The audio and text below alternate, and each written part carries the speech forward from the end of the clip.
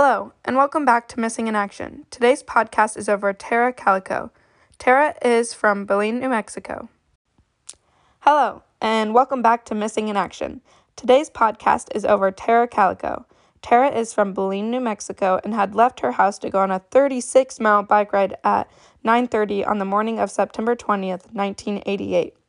The day she went missing, Calico was last seen riding her mountain bike on Highway 47 in Valencia County at approximately 11:45 a.m., is what the article Charlie Project stated.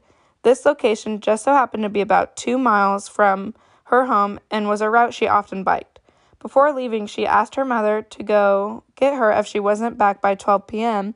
because she had a tennis date with her boyfriend later that day, which can be confirmed by Jordan Windangle in the article Here's Everything You Need to Know About the Unsolved Case of Tara Calico. When she didn't return, Patty, her mother, set out to look for her at 12:05. As panic set in, Patty called the Valencia County Sheriff's Department to report her daughter missing.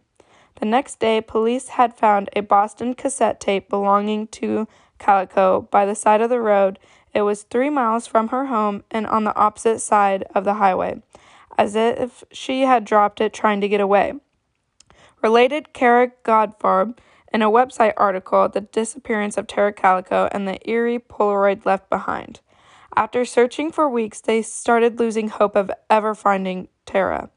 It was until June 1989 when a horrific Polaroid picture was found and believed to be Tara and Michael Henlin, the back of a windowless Toyota cargo van. Michael was a 9-year-old boy who had also went missing from New Mexico. Hello, and welcome back to Missing in Action. Today's podcast is over Tara Calico. Tara is from Belen, New Mexico, and had left her house to go on a 36-mile bike ride at 9:30 on the morning of September 20th, 1988, the day she had went missing. Calico was last seen riding her mother's mountain bike on Highway 47 in Valencia County at approximately 11:45 a.m., is what the article The Charlie Project has stated.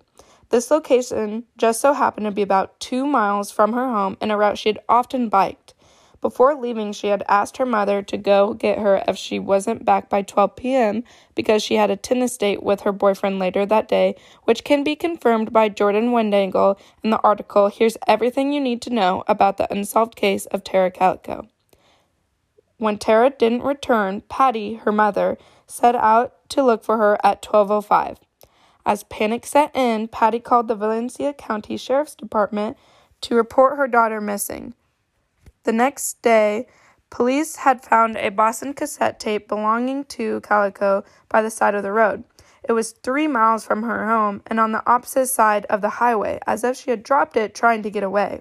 Related Kara Goldfarb and website article The Disappearance of Tara Calico and the Eerie Polaroid Left Behind. After searching for weeks, they started losing hope of ever finding her. It wasn't until June 1989 when a horrific Polaroid picture was found and believed to be Tara and Michael Henlin in the back of a windowless Toyota cargo van. Michael was a 9-year-old boy who had also went missing from New Mexico.